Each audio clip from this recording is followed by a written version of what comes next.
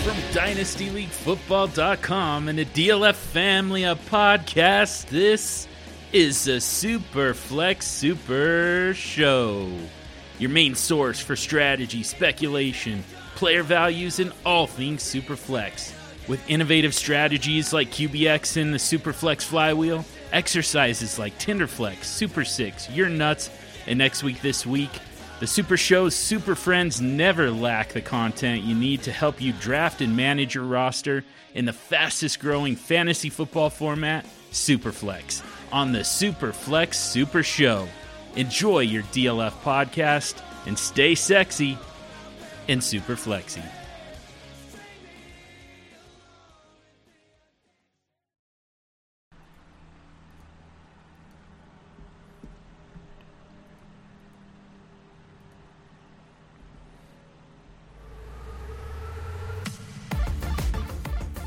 Welcome to the DLF Dynasty Podcast with your hosts, Dan Myler, Ryan McDowell, and Matt Price.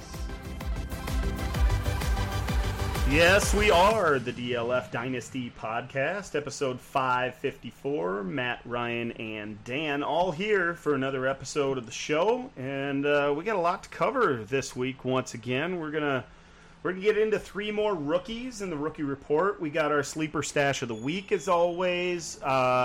We teased it last week. We're getting down with ADP, but first, let's talk to the guys. Matt, how's it going, bud? Doing well. It was, I don't know about you guys. I didn't watch a single snap of anything for the Pro Bowl. It seemed like maybe the skills competition might have been fun, so maybe I'll go back and watch that. But otherwise, there was no football for me this weekend. Yeah, I was actually on vacation, so I missed some of it as well, most of it, for that matter. Caught some of the stuff during the week, that skill stuff. I like that accuracy challenge for the quarterbacks. That was kind of fun to watch, and Derek Carr was kind of funny at the end of that thing when he said that's why they're sending me out of here. So that whole deal. So that was kind of cool. I remember back in the day, did they do it the same way? Like you'd have Drew Brees out there and they'd be throwing footballs with chalk on it at moving targets and stuff. Was it the same? Well, it was similar. Yeah, that was fun. That was like a highlight of my winter way back in the day when those guys are, and you'd see the golf cart driving down the road driving through the field. Very similar game for sure. McDowell, you ready for the Super Bowl? Let's forget about this Pro Bowl stuff. How about the Super Bowl? You jacked? You ready? Yeah, I'm ready for it. I'm with you guys. Did not watch any of that Pro Bowl coverage. Did catch a little bit of the Senior Bowl coverage. That was much more important for us Dynasty managers. I'm jealous of you, Dan. You've been on vacation. I'm assuming that was your darkness retreat, and you're ready for the light of the Dynasty offseason. Yeah, preparing for all of that. The timeline was full of some interesting names, speaking of the Senior Bowl. And, throughout that week, I got introduced to some players that I wasn't all that aware of, and we're going to have to get to them in the rookie report as we move along here. I kind of wish we hadn't set some of these names ahead of time, because maybe we'll kick some of that off starting next week even, because there was a lot of good news coming out of Mobile for sure. As far as the unnamed quarterback goes, we can move on from him. I've heard enough about that guy for a little while. So hey, more on him later. Yeah, more on him later. Let's hit this.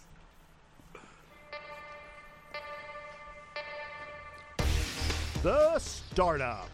I suppose we're going to have to talk about that guy at some point down the road here. There's going to be some news that trickles in. It'll probably be the Startup when that news does happen. But for now, I'd say the biggest news that probably came out of Pro Bowl week, and again, that's said in quotations, is probably the coaching hires that happened around the league, and maybe how that affects some of these Dynasty assets that we're so excited about, or maybe going the other way now with a couple of these hirings.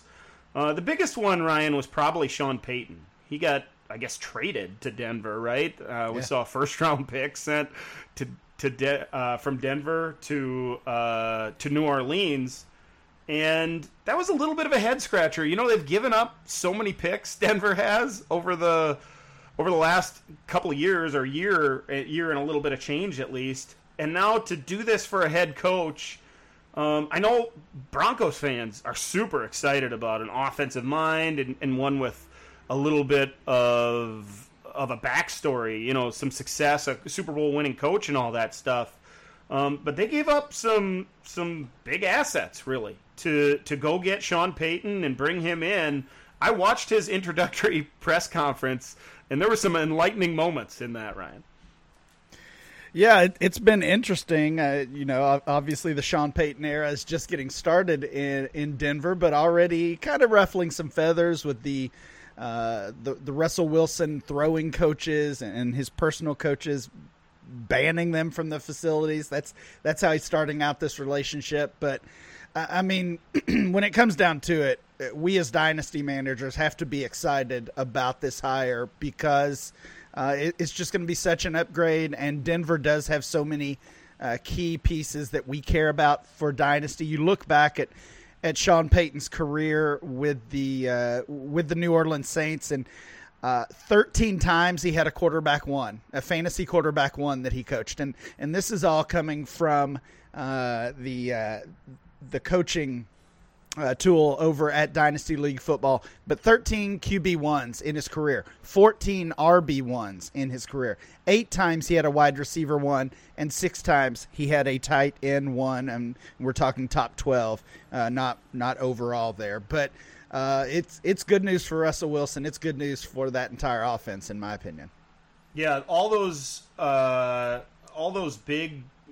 big performances, and you think about all the studs that were in there, that were down in New Orleans. And Peyton had a lot to do with that. You mentioned those numbers. I think he was there 15 years, right? So we're talking about 13 QB1 finishes in 15 years, 14 RB1 finishes. So a year ago, Matt, we were all talking about how Denver might be just a quarterback away from becoming a contender, from unlocking all this dynasty potential, fantasy potential, at Mile High there. And now, fast forward a year, and we're all saying, well, maybe they're just a head coach away. Now, maybe we can run it back. Maybe they'll fix things.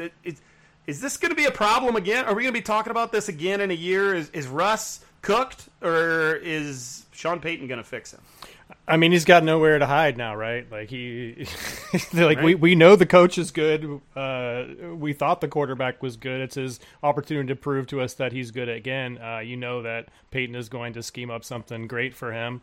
And like Ryan said, I think it's just good for the entire offense. These pieces that I thought we were going to get some discounts on this offseason, those discounts have pretty much already disappeared. Towards the middle of the season, I saw Judy going for second-round picks quite a bit, second and a third, something like that. He's already back to the first-round pick price in most leagues. Looking at the Trade Finder, for sure, if you look through that, you'll see a lot of him going for lots of first-round picks. So he's back in that conversation. Sutton, I don't know, is Sutton the value now? Last season, we saw. The narrative was kind of that Sutton is the guy with Russ. Those are the two that are clicking at camp. These are the guy. And now Sutton, after his disappointing season, maybe he's the target now. Judy had the second half of the season I thought was very good. He finished 12th amongst all receivers in yards per route run. So a little bit of an underrated season from Judy, especially down the stretch. So I don't know. What do you guys think? Is Sutton the buy now? I don't know if it's Sutton. I don't think Sutton is that good, so I don't really want him. But he's certainly the one that's down in value. And you're right. Last offseason after they brought Russ in, it was all trending up for Cortland Sutton, and at best kind of flatlining for Judy. Mm-hmm. And I think that's reversed now. It really does feel like that offense is all in general going to take a spike. Ryan, that maybe all these guys' values are going to go up at least slightly. You mentioned Judy as one of the top gainers. Javonte Williams has to be a top gainer in value as well. And then, when you think about Sean Payton in New Orleans, a lot of times you think about when you're thinking about the tight end position, you immediately think of Jimmy Graham and those huge years that he had there. But outside of Graham, the tight end position didn't create a lot of a lot of tight end ones down there in New Orleans with Sean Payton. So I wonder what Greg Dulcich managers right now should be thinking about their young tight ends who are really, honestly, already considering a tight end 1. He comes in at tight end 10 in our most recent ADP. Yeah, again, I'm just looking at it as good news for all players. I mean, Greg Dulcich was able to flash as a rookie in that offense with that struggling quarterback, and now you bring in Sean Payton. I mean, we even heard, or at least there was some talk on the timeline about being Super Bowl contenders. I'm not going that far by any means with the Denver Broncos, but I do expect him to make a big impact on that offense, and I don't look at it as a negative for any of those players, including Dulcich. Meanwhile, in Denver, they lost their defensive coordinator. That defense was really the only unit putting up any highlights for the Broncos in 2022. So we'll see how that transition, kind of feathers itself out here over the coming weeks and months, and hopefully that defense for Denver Bronco fans continues to be as dominant as they were last year. While we're on the topic of coaches, guys, Matt, we've had a close eye on the Dallas Cowboys here, and they have so many players that we as fantasy players rely on, really, and they made some changes now. They fired Kellen Moore. They kind of made him the scapegoat. They give Mike McCarthy play calling duties once again. We've seen how that plays out. We'll see how it goes down there in Big D. And then they hire Brian Schottenheimer as their OC, who's bounced around now. And I don't know if there's necessarily a really good feeling when it comes to Schottenheimer. And maybe he built up a little bit of goodwill when he was down there in Jacksonville and all the thing that the offense did this past year. But man, the common saying for Cowboy fans is, "How about those Cowboys? How about them Cowboys? How about these Cowboys, Matt?" I'm a little bit scarred, Dan. I'm sure you are, from the Mike McCarthy years. Hopefully, he isn't putting a lot of his concepts into the game plan. Is going to let Schottenheimer run with his. Back in the day, Mike McCarthy, even after they were out of fashion, was all about those ISO routes. Like, let the wide receiver out an island, let him do his own thing. I think CeeDee Lamb can win that way, but I certainly hope they're a little bit more creative in how they deploy those weapons. Schottenheimer is not very exciting to me. I really think that in Jacksonville, I really think that was Peterson's scheme and really his development with Lawrence that made that offense go. So it's just not exciting at all. I mean, Dak's getting a lot of hate this offseason. I don't really necessarily think it's warranted. He's certainly dropped the ball in some big spots lately, but from a fantasy standpoint, I think he's been fine. He's going to be that mid to late quarterback one in terms of production, like he always is. And we like CeeDee Lamb, and we don't know what's going to happen with the running back position yet. Is Pollard going to stay? I assume not. I assume Pollard is not going to stay. But it's an offense in transition, and I'm not sure that these are the two that we should be confident in to really right the ship there from an offensive perspective. So it's really Dak and CeeDee Lamb, and not much else for me there. Yeah, I mean that's really all it is, and I am confident in those two players that they could overcome. What we view as maybe a downgrade in coaching staff or potentially a downgrade in offensive scheme. But it's obviously not good news. It's not going to help their value. And both of those players, for different reasons, have lost value over the past season. Dak obviously ended the season on a poor note, threw a ton of interceptions, led the league in interceptions this year despite missing some games. And then CeeDee Lamb, we've talked about him a ton on here. He was that wide receiver 3 by default because we didn't know who else could challenge him. And, now CeeDee Lamb AJ Brown has taken that spot. And then you look at so many of those other young guys, Garrett Wilson and Olave. And we could conceivably push down CeeDee Lamb even further in ranks and in ADP simply because of this uncertainty with the coaching staff. Yeah, it's not going to be significant, though. No. Fall, certainly. I'm with you, Matt, and you mentioned that creativity that Mike McCarthy's never been known for, really, especially inside of his passing game. Meanwhile, a coach that I would consider pretty creative. Kellen Moore moves on, and it's kind of interesting how this all played out. Kellen Moore's name was mentioned as a head coach possibility just a few weeks ago before the Cowboys were bounced from the playoffs. In fact, I think he got a couple of interviews. So he moves to Los Angeles, where now he will coach Justin Herbert and bring that creative play calling and bring those quick passing game and that ability to get the ball out of the quarterback's hands quickly. I think this is an excellent marriage with the young quarterback that needs a little bit of stability, needs a true offensive mind. I've always seen Kellen Moore as a riser among coaches. Do you guys see that differently? Do you see it as positively as I do, that he landed with a young quarterback that we wanted some creativity for?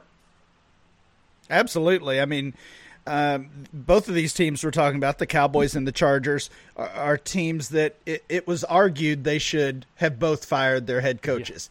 Yeah. And for the Chargers to stick, but then to bring in Kellen Moore, it's really kind of a win-win for them. They get this offensive overhaul potentially, or this update with Kellen Moore coming in.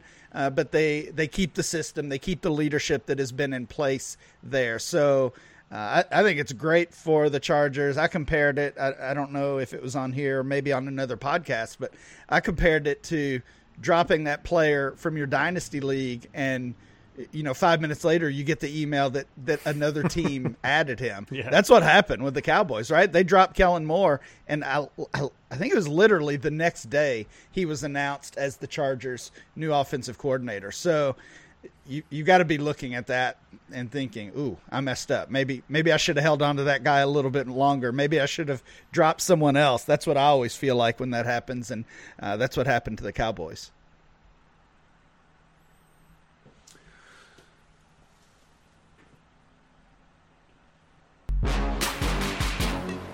Sleeper Stash of the Week.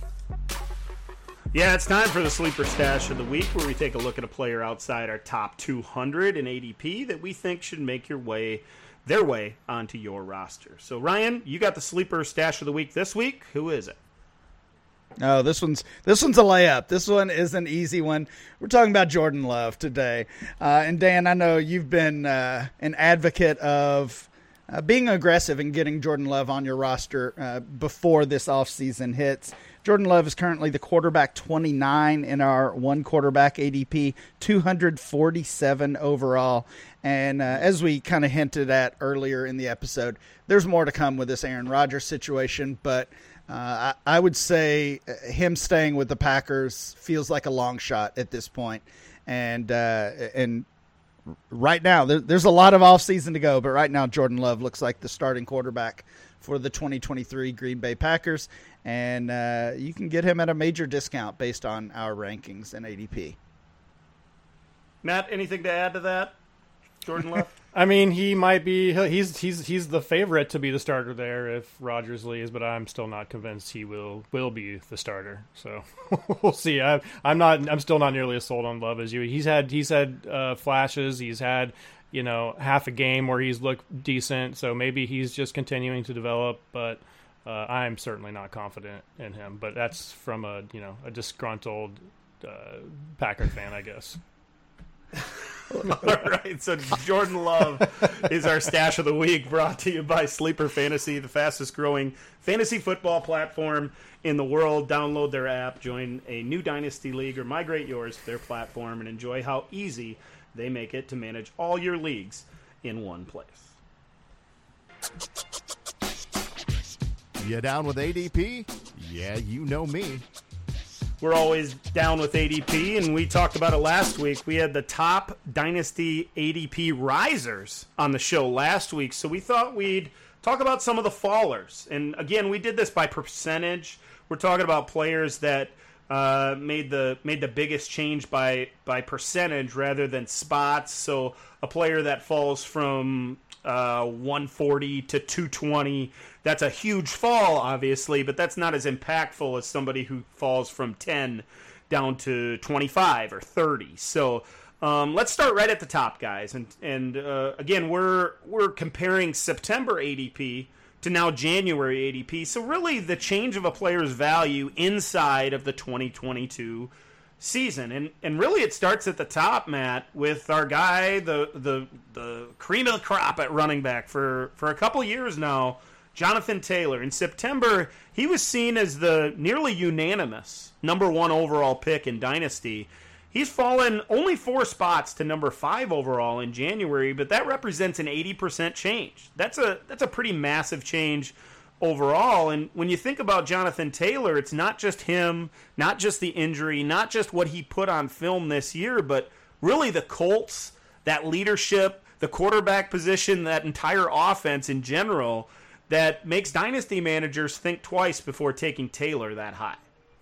Yeah, it's just that, none of these running backs that are going in the first round, they all have their warts. There's no perfect running back right now, and Taylor falls into that. He's still, probably the best combination of youth and production that we currently have, but we have a bunch of exciting new backs coming into the league. He's not going to be, as we talked about several times, he's not going to be the dynasty running back 1 anymore. And in the first round pick, when you're spending that much capital in a startup, I just think it's going to become, or if maybe it already is, the prevailing thought: take the wide receiver in the first round. There will be plenty of good running backs for you to grab in the second and third without blowing that humongous draft capital in the first. So I think it's warranted. I think it's probably overdue, to be honest with you.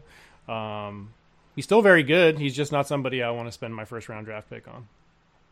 And of the top 10 Dynasty ADP fallers, Ryan, 6 of them were actually running backs. It starts at the top with Taylor, but a few spots down there, DeAndre Swift fell from 6 to 26 after another injury-riddled season. Javonte Williams from 11 to 43. That represents a 74% decrease in value.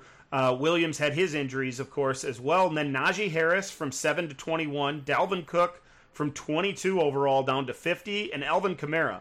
These are all the names that you would expect to be fallers in the dynasty community right now, whether it be by injury like we had with Taylor and DeAndre Swift, Javonte Williams, or just performance in general. Swift certainly qualifies for that. Kamara had a down season. Dalvin Cook's a year older as well. Najee Harris was up and down, but mostly down. These running backs are losing a lot of value once again, and it's just not a surprise. It's not, and obviously it's the inverse of what we talked about last week. We highlighted those risers, and I believe, 8 of the 10 risers were wide receivers, and now we see those fallers being running backs, and it's a repeat of basically what we see every offseason. I think it's a little more extreme this year, both on both ends, wide receivers gaining value, running backs losing value. The other notable thing here is not just that running backs are losing value, but those first rounders are falling. We talked about Jonathan Taylor. I would argue, I think that's kind of what Matt was saying. I wouldn't even take Jonathan Taylor in the first round right now. His ADP is still 5. That's too high in my personal opinion. But Swift was a first rounder, 6 to 26. Javonte Williams was a first rounder. Najee Harris was a first rounder. So we're talking about those, not just running backs losing value, but players that we looked at just 6 or 7 months ago as cornerstone players are now not even close to being first rounders anymore. And then that translates over to the wide receiver position. We saw those young receivers as the top gainers, right? Then you look at the top fallers, and we have a few receivers in this list, but they're the aging guys, the guys who dealt with setbacks really this past season. The biggest one, Matt, is Cooper Kupp. He fell nearly 80% from 10 down to 49. Now, personally, I expect him to regain some of that value throughout this offseason. There'll be a blurb here or a video on Twitter there that really show that Kupp's going to be back, and he'll be one of those top receivers once again in 2023. But the injury was significant. It cost him a significant part of his season. Is this fall from 10 all the way down to 49 warranted? No, this is terrible. This is like, why is there a 27 spot gap between Cooper Kupp and Devontae Adams like that. And Kupp is actually a little bit younger, I think, than Adams. Like if you're going to rank Adams up there, I think Kupp needs to be closer to that range as well. We have Adams at wide receiver 13, Kupp at wide receiver 26. This is probably coming back up. I agree with you. Probably a better price is somewhere in the middle of that range, maybe in the the early third round of a startup pick, as opposed to the end of the fourth, early fifth. But obviously these guys are all these type of wide receivers are very roster dependent, right? If you take one that early, you're kind of locked into a certain strategy. So I understand it from that perspective. The thing for me, I just don't understand is the gap between Kupp and these other aging receivers. The other two wide receivers on this list are Allen Robinson from 63 all the way down to 196. That's a big fall for him and certainly warranted. And then Michael Thomas from 78 down to 177. So 99 spots, that's 56% that drop represents there. Ryan, between Kupp, Allen Robinson, Michael Thomas, they're all 29-year-old right now, 29-year-olds. And going to be playing their age 30 season for obviously different reasons. They've had their fall. But if you extend this list farther, you're going to start seeing more and more 29, 30, even 31-year-old wide receivers that lost value. And clearly we're going to move on from these guys if we can. But most likely we've lost our window for getting anything in return for any of these guys that are 30 and above. Well, you certainly have with Robinson and Thomas. And I think a lot of people probably looked at 2022 as a last chance for both of those guys when it comes to dynasty value. I know I really, I was really wrong on Allen Robinson. I thought the change to the move to the Rams would be a huge boost. He was one of my top buys in Dynasty, one of my top targets in redraft and best ball league. So that was just a huge miss for me and honestly for a lot of people. But he's had that excuse of never having a quarterback really throughout most of his career. Well, he had a good quarterback, at least early in the season. You would think that was Matt Stafford, and still didn't get it done. So, and then with Michael Thomas, it's just the injuries and being slow to get back. I think dynasty managers and both of these guys outside of the top 175, I think dynasty managers are just kind of done with both of those guys. I agree with you all both on Kupp. We're going to see him regain some value both in ADP and in trade value. If this ADP is representative of his trade value, I don't really think it is, but if it is, he's the easiest buy in Dynasty right now. So we've covered Jonathan Taylor and Cooper Kupp, the top two fallers. Then we skip a name, and we get DeAndre Swift, Javonte Williams, Allen Robinson, Najee Harris, Dalvin Cook, Michael Thomas, and Alvin Kamara. We've covered all the running backs and all the receivers, Matt. Who's the third guy in lost value? Who was that? It is Mr. Kyle Pitts, and hey, like I talked about, I'm happy to buy at this discount. I have to imagine Can you buy them if you already have them in every league? I can, yeah, and I have. I've picked them up in 2 dispersals this offseason for much less than it cost me in a dispersal last offseason.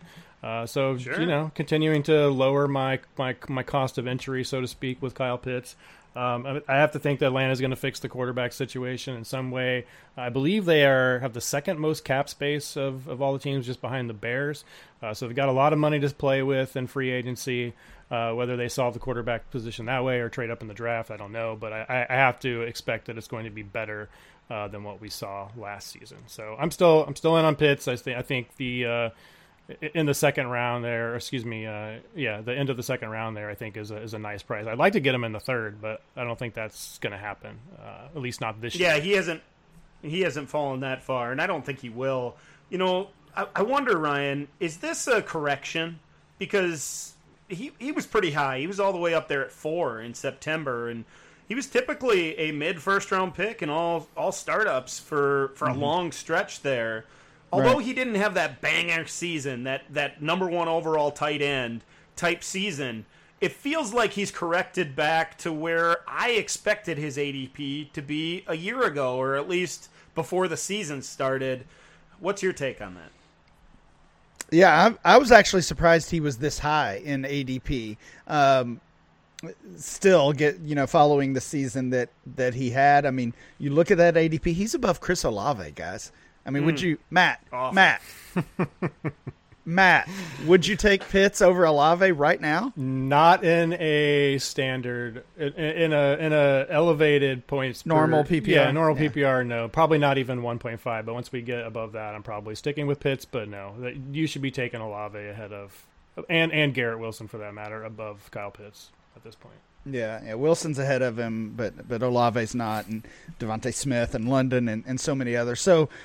Yeah, I get your point that it's corrected, but I think we're already getting, as we've talked about, these veterans losing value already just in January, in this January ADP. We're seeing the youth, including the youth that has disappointed in recent games or even just the entire season. We're seeing that youth regain the value. So Pitts at 18 is honestly just not a pick I'm willing to make at this point. I guess Matt can have all of him. Yeah, he's going to have all of them, and he's not going to give up on I hope so. Clearly. I really hope so. He did have a couple tight end 1 finishes. He had a tight end 6 finish in week 3, the tight end 3 overall in week 8 as well. But, man, there were just so many disappointments, Matt. I understand that we're a fan of the raw talent and a fan of really that offense making strides in the right direction, right? Drake London certainly looked like that alpha receiver at times and looks like a guy that can take a little bit of attention away. I just don't know if that offense is going to highlight all of Pitts' upside soon enough before that value falls even further, and he could potentially be on this list again next year. It's going to be a volume issue. If this offense stays the same, obviously we're going to have another disappointing season from Pitts and for London, for that matter, in the entire passing offense. But if Arthur Smith comes to his senses and gets himself a quarterback and realizes that the NFL is played through the passing game in this era of football, then I'm still confident. I think nothing has changed from the player perspective. It's all about the offense surrounding him, and obviously we have to bake that into his dynasty value. But I guess I'm just hopeful that that's going to change. I just don't think that is a sustainable way to run an NFL offense. And they didn't make the playoffs, they didn't win the division, so hopefully Arthur Smith doesn't think so either. So I should have asked this last week. We listed 10 players here, guys. I'm wondering who on this list is the most likely to be the guy that's on the other list a year from now, the guy who has that big season in 2023 that suddenly they recoup most, if not all, of this value back. If there's one name that you could pinpoint, Ryan, who would that be for you? I think there's two real possibilities. We're not going to do this like Matt does. Let's do one and leave one for Matt. I was going to say I got 3, okay. So. Oh, okay, you're safe then. I'm going to leave Matt's answer for Matt, and I'll go with Javonte Williams. Was 11 overall back in September, as we already said, dropped to 43. Obviously, most of that due to the injury he sustained, and we led the show talking about the Broncos and the expectations we have with Sean Payton there. So we just need to get Javonte Williams healthy, and I could see him being a big riser over the next 6 to 9 months. Absolutely, he was the name that stuck out to me the most. Matt, who is the other one for you? Yeah, the other one for me was the other running back, the other young running back, DeAndre Swift. I'm doing this off the top of my head, but I believe he had something like a 28% rush share, which was like 50th or something amongst NFL running back. I don't see that happening again. I do think Jamal Williams is coming back, but I can't imagine they're going to want to keep a talent like Swift limited to those few touches. Maybe it was just a nagging health concern even after he was, technically back. We played this game with, back and forth. He's fully healthy, but he's still not playing, and I find it hard to, I just find it hard to believe that they're going to keep that kind of talent on the bench again next season, unless he just can't stay healthy. That's the only scenario. So I don't know if he's going to get all the way back to 6 overall, but I think he gets back inside the top 15 picks or so of our ADP. Yeah, I think that's fair. Most of the Dynasty community, it feels burnt with For sure. DeAndre Swift. Mm-hmm. We feel like we've bought in multiple times now already, and he continues to really stay on the bench. And when he's gotten on the field, he's returned. He's burnt us so many times, whether it be because of the coaching staff and their decision-making or his play in general. I just don't know if the Dynasty community will jump all in again on Swift, even if he does have that big start to the 2023 season. It's time for the Rookie Report. Yeah, this is quickly becoming my favorite part of the show. We get to talk about some of the upcoming rookies, and we always try to highlight a big name, a guy that we're thinking about as a second-round target, and then a late-round flyer each week on the show. And we're going to start with that big name this week. It's Michael Mayer, the tight end from Notre Dame, and he is a fun player to watch. Certainly a guy that, in the Dynasty community, I would say, guys, there are people on each end of the spectrum when it comes to Mayer. He seems to land, Ryan, in the middle of the first round in a lot of rankings in single quarterback. And there are some Dynasty managers right now that say, let's slow our roll here. We've done this dance with tight ends many times in the past, especially these inline guys that are quality blockers as well as pass catchers. If they do turn into Dynasty darlings, it takes multiple years. So why are we doing it again now with Michael Mayer? Yeah, I think a lot of what we're seeing recently, and I mean really recently over the past month or so, is kind of a frustration with this 2023 rookie class. We've built this class up for really years that it was going to be a game changer and do anything to get 2023 rookie picks. And now we're looking at these running backs outside of Bijan Robinson and maybe Jahmyr Gibbs. We're seeing mock drafts with these guys falling to day 2 or even day 3 potentially. People are poking holes in the quarterbacks that, Bryce Young's too little or CJ Stroud doesn't have the consistency that we would want. It just feels like we're already into the part of the offseason where we're tearing down every single one of these prospects, and it's really it's hurting the value of the whole class. I think Michael Mayer is probably, along with obviously Bijan, is probably the exception to that, because Mayer is one of the safest prospects in this class from a fantasy standpoint, from an NFL standpoint. He's most likely going to be a mid to late first round pick and kind of that rock solid guy, which is really what his whole game has been. So yeah, you look at some early ADP, you look at early rankings that we have and that others have, and he looks like he might be a mid first round pick. I would guess by the time we get to May and June and July that shakes out where he's a late first, maybe even falling into the second round when some of these other guys get built back up. We'll talk a little bit more about that for sure, because I really do feel that you hit the nail on the head with him being that safe prospect. And while he may not be that flashy receiver, that guy that is going to get all the way down the field, I think there are Dynasty managers, Matt, that are holding that against him. That he is that possession receiver. He's not Kyle Pitts. He's not going to burn a safety down the seam for a 70-yard touchdown. Although Pitts hasn't done enough of that either. Instead, he's that consistent threat in the middle of the field that's gonna be a PPR guy and a guy that we can count on for catches every single week.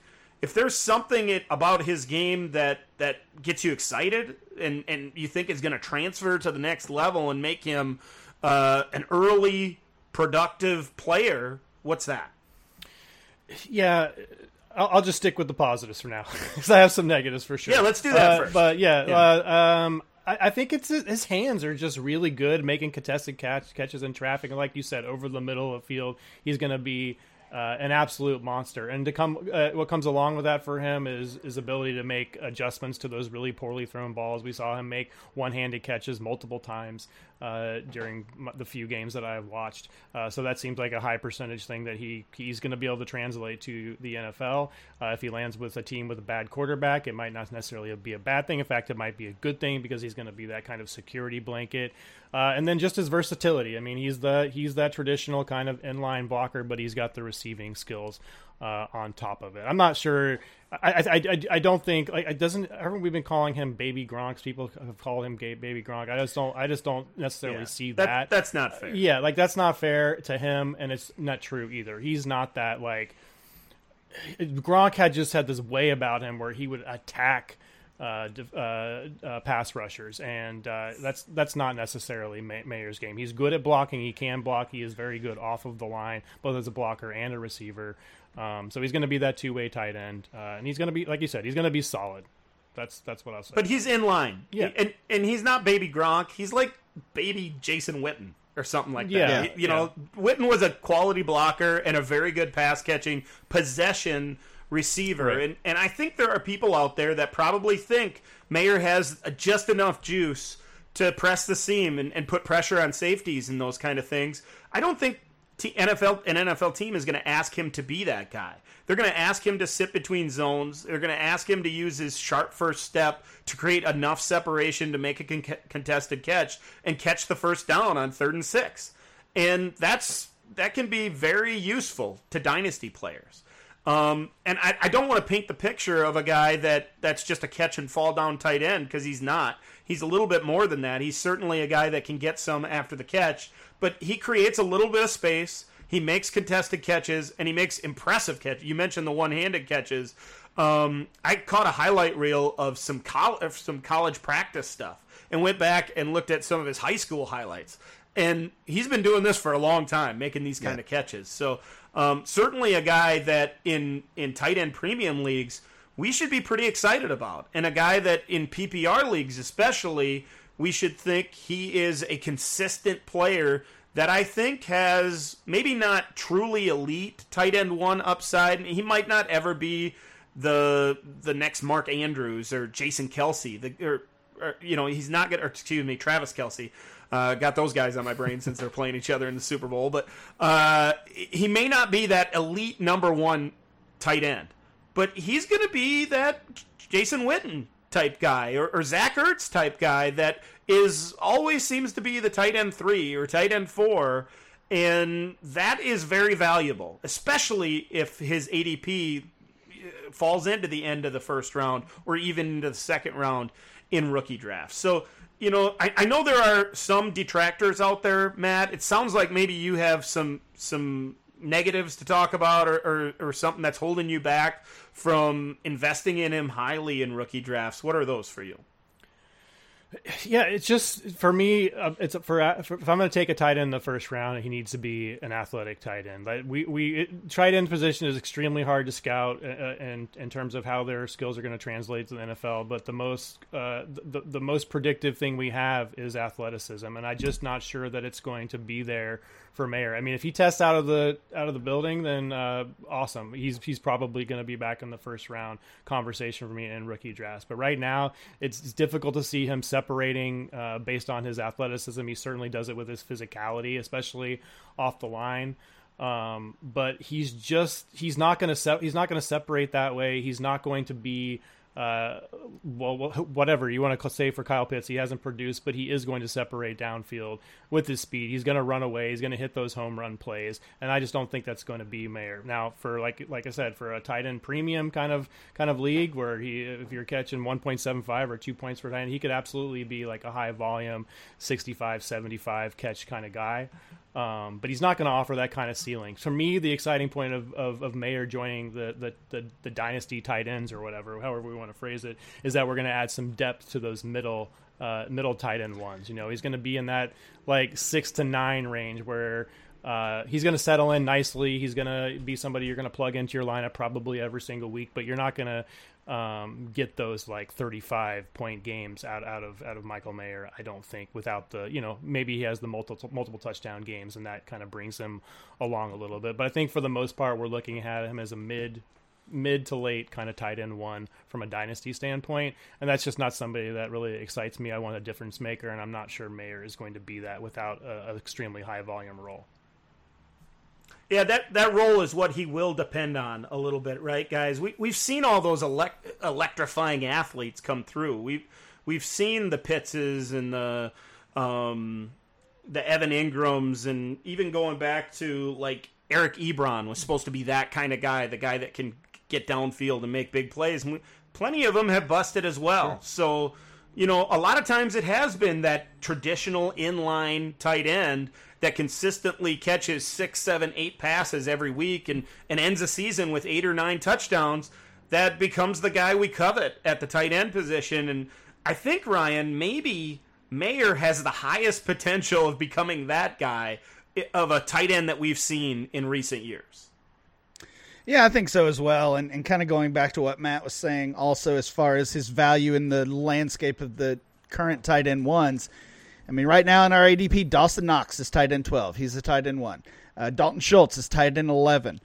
Dulcich is 10. Ingram is 9. Waller is 8. So you could pretty easily see Michael Mayer being valued ahead of all of those guys almost immediately.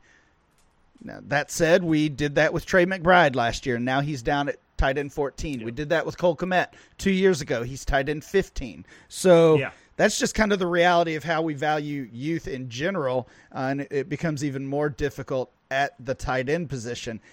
I actually kind of like the upside with Mayer. I mean, nobody's going to accuse him of being, a speed freak or anything like that. But PFF had a good note in one of their write-ups about him that he led the draft class, tight ends obviously, with 20 catches of 10 yards plus down the field. So whether it's not all on speed, it's separation, it's route running that he was able to accomplish that. So like you said earlier, Dan, he's not a catch and fall down kind of guy.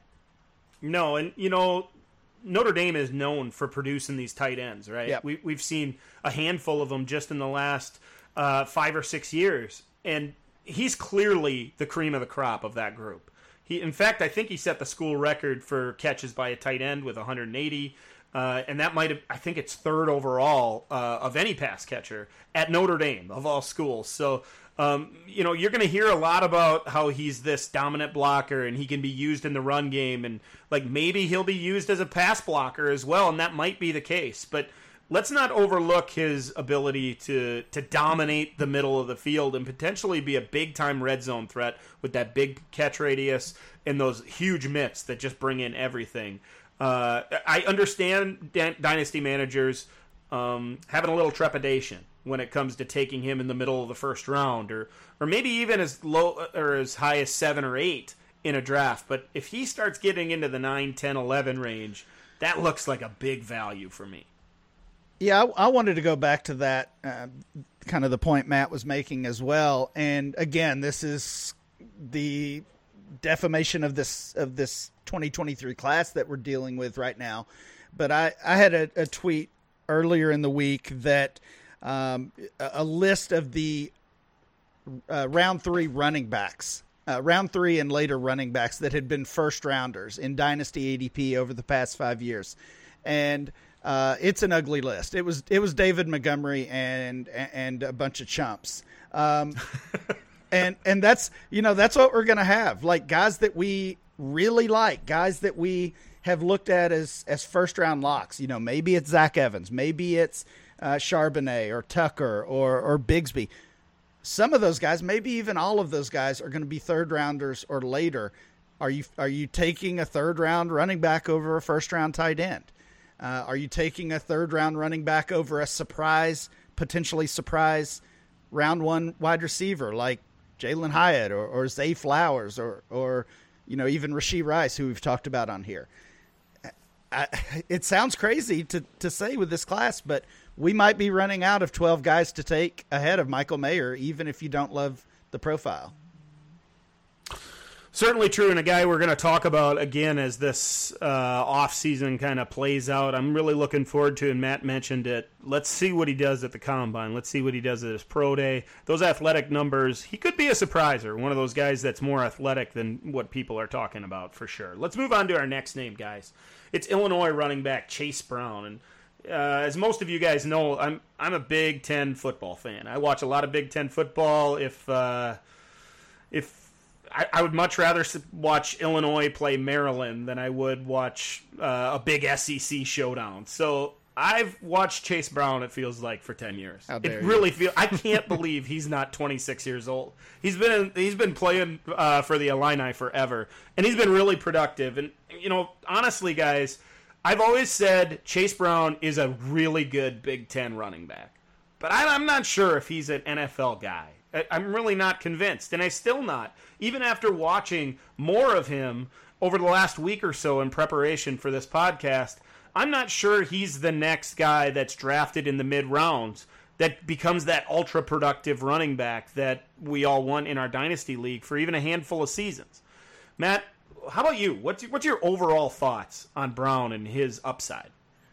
I have not watched him for 10 years. He was a new player to me, someone who does not start watching film. So my takes may be different than yours, but for me, he's just so fun. He's such a fun runner. Mm-hmm. He weighed in 20 pounds heavier than expected at the Senior Bowl, so he's got the frame at 215, 5'11", just right in my wheelhouse for that kind of stuff. The production in this last season was just off the charts. He made the freak list over at PFR. My favorite thing that he does, he has that jab step with his left leg that I don't like. It doesn't seem like it's that special, and maybe it won't translate to the NFL. Maybe you're right there, but the way he gets those defenders off balance with that, usually after he puts that foot out, he goes to the right, but sometimes he goes left and just completely has that defender over their skis and falling over themselves sometimes. So if he gets into the right scheme as a one cut runner. With that burst that he has, I think he was a track star too, if I'm not mistaken. And you can see that on film, that it's the explosion, that speed once he does get into the opening. So yeah, I like him a lot. I had a lot of fun watching Chase Brown over the last week or so. Yeah, averaged at least 5 yards a carry every single year of his 5-year college career. Certainly had a huge junior season last year where he dominated the Big Ten, 328 carries, 1,600 yards, and 10 touchdowns, and really was that Illini offense. You talked about that cutback ability. He seems like he's floating sometimes, in the middle of the offense, and then he has that quick burst and really high-end, elite, potentially, speed to get the edge when he needs it, which is really fun to watch and creates a lot of those highlight film runs. It really comes down, Ryan, to what NFL teams are going to think of him. How high can he go in the draft, and what does that mean for Dynasty players? Well, I mean, right now I feel like we maybe have him overvalued at DLF. He's our 24th ranked player right now, ranked rookie in RB12. But I would be shocked if he makes it into day 2, which means he's going to be a 4th round running back or later. So then it comes down to landing spot. Did he end up with a team where he could potentially see some immediate playing time? I'm kind of on Matt's side here that I don't know. He was not a player I watched previously, or at least not very much. And it felt like the beginning of what I saw was just runs up the middle, and some of those, like any other running back, some he was able to find a hole and get away, and some he got stuffed. And then he would break it outside, and then he catches this wheel route. I mean, like a 20-yard wheel route. Yep. And I was surprised by the speed. I was surprised by the pass-catching ability. Both of those felt like positives for me with Chase Brown. And, Dan, you kind of hit on the workload. This is not a positive to me. 600 carries, 600-plus carries over the past – 676 total, over 600 just the past 3 seasons. Dan, you said you felt like you'd been watching him forever. He was a sophomore 3 different times, 3 years as a sophomore, a red shirt due to injury, of course the COVID year, and here we go. So 5 years he was in college, started at Western Michigan, and still somehow is just 22 years old. I can't believe it. How is that guy 22 years old? He feels like he should be the oldest prospect in the draft, but he's not. And he does do those things well. And he does bounce to the perimeter and create those highlight reel plays that we all get excited about. But if you watch the entire game, he might have done it 5 or 6. He got the one big play, but fair. He did it 5 or 6 times and got caught behind the line of scrimmage. He does not want to take the 2 or 3 yards that are in front of him at times, Matt, between the tackles, and he bounces it outside and gets caught, and that gives me concern. I don't know if he has the best balance either. It's not like he takes hits, and you mentioned his weight. He's 215 pounds, and that's what you want to see. But you like a guy to be able to break through arm tackles and make that extra lunge forward in the running game between the tackles, and he's just not that kind of player. So I do think that he's an exciting player, and I think the word fun is certainly fair because he does make those big plays. I just wonder if his game will translate into anything more than a part-time player at the next level, and I certainly don't expect him to have any kind of short yardage work when he gets to playing on Sundays. Yeah, that was where I was gonna go with negatives. Like he for his size, you would think he would be better at those short yardage situations. I think it was against like Wisconsin that he had several attempts inside the 5, didn't move the pile at all, and certainly didn't score on those. So, it's really weird. I mean, I don't know if that's a strength issue, which will certainly get better in the NFL once he gets into an NFL weight room. I'm not really sure. The leg drive, I guess, maybe isn't quite there in those instances. So I think there is room for improvement there, but right now he definitely doesn't have it. And then the only main other negative that I had was you already mentioned as well, which was he bounces it to the perimeter a lot. He trusts his speed, and he's got it. We'll see what he's timed at. Yeah. Well, the 215 is fake though, right? I mean, he didn't play at 215 all year, no. And I mean, I get it. I get bulking up for the Senior Bowl or for the Combine or whatever, but that doesn't make me feel better about a player, right? Like. Either you're going to lose some of the positives that you had as a smaller back, or you're going to go back to you're going to lose that weight and it's not real anyway. So, yeah, I didn't like seeing that. Ryan, I know you brushed on it quickly. The pass catching, that was a question at one point in his career, and it certainly looked like a strength in his final season at Illinois. They opened him up just a little bit and gave him more opportunities to run real routes rather than just checkdowns. He had a couple drops early in his career, so it was questionable, but if he developed that part of his game, it's clear he's worked a lot on that, and that could be a strength of his even at the next level. We'll see if he continues to progress in that light, because he could be an exciting player on the edge, even as a part-time player, if that part of his game is highlighted in the NFL. Let's get to our last prospect, the guy that I'm kind of excited to talk about, to be honest with you guys. It's Dontavian Wicks. Wide receiver here, Matt, and a guy that, he's not really a national name. He played at Virginia, and he's a guy that I believe was a quarterback earlier in his career. So the wide receiver position was relatively new to him, and he's got some exciting parts of his game, I'll say. Yes.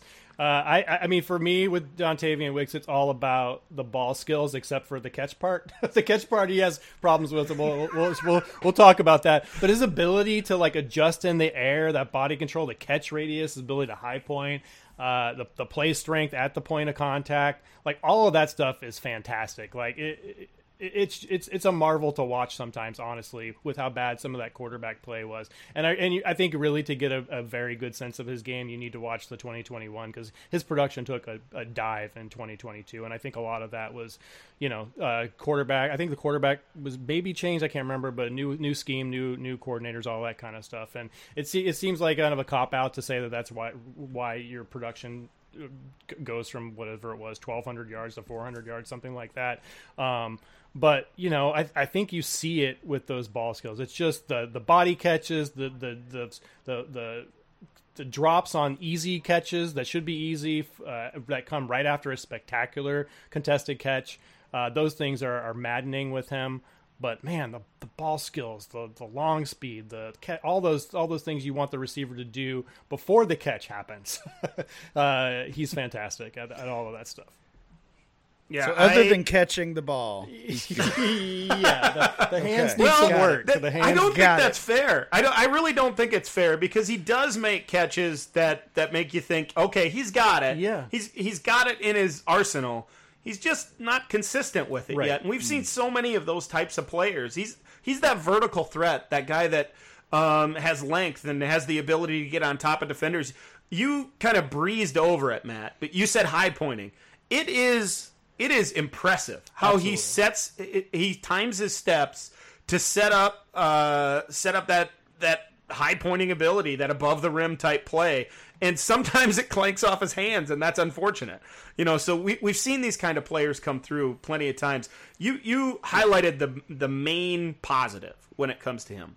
If there's a secondary one, it's that first step at the line of scrimmage, right? Yep. He's got the ability. He's got multiple releases. He has that inside out. He has a little bit of patience to be able to time out those steps and get a defender off balance, which creates instant separation. Now, sometimes he'll run the slant and try to catch it with his chest, and it'll hit him in the face mask or something, and it'll just drive you crazy. But you do see that separation and that ability to instantly become open, which is exciting, especially when you consider him as not an elite type prospect, right? He's not that guy that we expect to go on day one. He might not even be a guy, Ryan, that we expect to go on day 2 of the draft. So, no. It's so cliche because he's the tall, lanky, fast receiver that I've watched for so many years. But he's kind of like MVS. He's that guy that he's going to drop passes when he's wide open on a crossing route. And that's maddening. His ball skills are so much better than MVS, though. It's not even the same ball. His high pointing ability is way better than MVS, but his ability to catch the pass is very similar to his. I'll give you that. But all of the adjustments, I think he's a deceptive route runner too. He varies his foot speed very well and keeps the defenders guessing that way. He's got the long speed, like you said. He has the length. If he can just be more consistent with his receptions, I think he's going to make a fantastic I want to say wide receiver 3 on a team. Maybe we can get to a wide receiver 2 after a couple years of development. But I think he has the ability to be a 3 on a team right now, I think. Okay. I think you're a little higher on him than me, and I thought I was going to come in kind of hot on him because I think maybe that's his ultimate upside, like if everything goes perfectly for him. And maybe that's what you meant. But I think most likely he's that guy that's going to play for a long time because of his speed and his ability, raw abilities, but maybe never become a fantasy asset even. That's at least my gut feeling at this point, Ryan. You got anything to add to that? You guys are much higher on him than I expected, so I feel like I almost need to go back and watch a little bit more or study this guy a little bit more because I didn't look at him as having that type of upside. To me, it was kind of like he's more athlete than he is receiver or football player. But maybe if he, if like anybody else, if he taps into that, if he shows that improvement, then yeah, maybe it's there. But yeah, I like him better than Rakim. Go ahead, Matt. Yeah, me too, for sure. That's fair. Let's get to that and figure out these rankings. Yeah, let's do that for sure because we did add 3 new names to these rankings, and it starts at the top with Michael Mayer. So we might have to have a conversation about this because it's pretty fair to say that in these Superflex rankings, we're going to keep Bijan, we're going to keep Bryce Young, and then we start thinking about Michael Mayer with Jordan Addison and Will Levis. Where does he rank in this group for you, Matt? I've got him. Maybe the same tier, but I initially put him right behind Rashee Rice. So I'm fine putting him ahead of him, but he's well below the top 3 for me. I mean, I was not a huge fan, or am not a huge fan of Will Levis, but he's a quarterback if we're doing Superflex. So I think that immediately puts him immediately puts him ahead of Mayer for me in a Superflex format. But he's right there in that 4, 5, 6 range, considering the guys that we have already listed. Yeah, with who we have, I would have him between Levis and Rashee Rice. That's fair. Okay, I had him right after Levis as well, but it's tight. I worked on my rankings over the weekend, And I went back and forth between Levis and Mayer, and I had them both in the mid to bottom. They were 8 and 9 in my overall ranking, so I have them close. I guess that puts him right there between Levis and Rice, since Matt, you were willing to concede that. Let's move on to the next name that we did. It's Chase Brown, and this one will be a fun one. Who does he most compare to among the players that we've talked about, Matt? I'm going to put him right behind Abanikanda, based on what we have right now. That seems like for me, it feels like an easy spot to put him. I'm going to put him ahead of that secondary tight end option, and well ahead of Ibrahim and Jarrett. Okay, I actually have him ranked a few spots above Abanikanda. Oh, okay. So, which is a little bit surprising, the way we've talked about both of those prospects. Yeah. They're about the same tier for me, I think. They're in the same tier, I think. I think that's probably fair. Ryan, why don't you break the tie? Is he in front or behind of Abanikanda? I would prefer Abanikanda at this point. Okay, so I'll go Abanikanda right. So and then in Brown. front of Darnell Washington and Yes. Behind Abanikanda, that we'll go with. And then the final name, we already said Wicks is in front of Jarrett, Rakim Jarrett.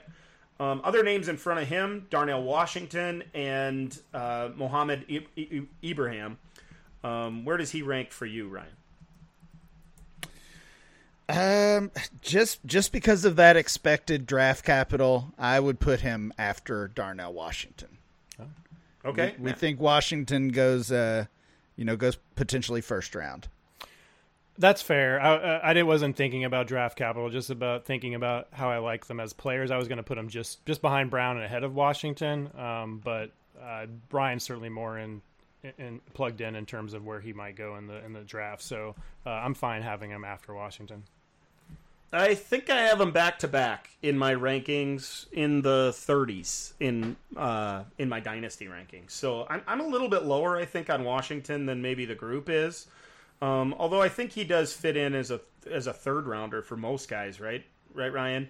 I think Wicks is in that tier, in that same tier. So I'd take Washington over him at this point, but I wouldn't argue with anybody. So let's put him right there. We're gonna have to adjust these as we go, guys, because there's news coming in on these guys. These players are playing in the Senior Bowl. They're going to be at the Combine. That might have to be a segment of our podcast at some point, looking back at how we've messed up these overall rankings. But we already have 12 players in. If you haven't caught them all, go back on the app and check them all out. We've talked about 12 players. We're going to continue doing at least 3 every single week on every single podcast. So that's going to do it for this episode of the show. We appreciate you all for listening. As I mentioned, more to come. Enjoy the Super Bowl.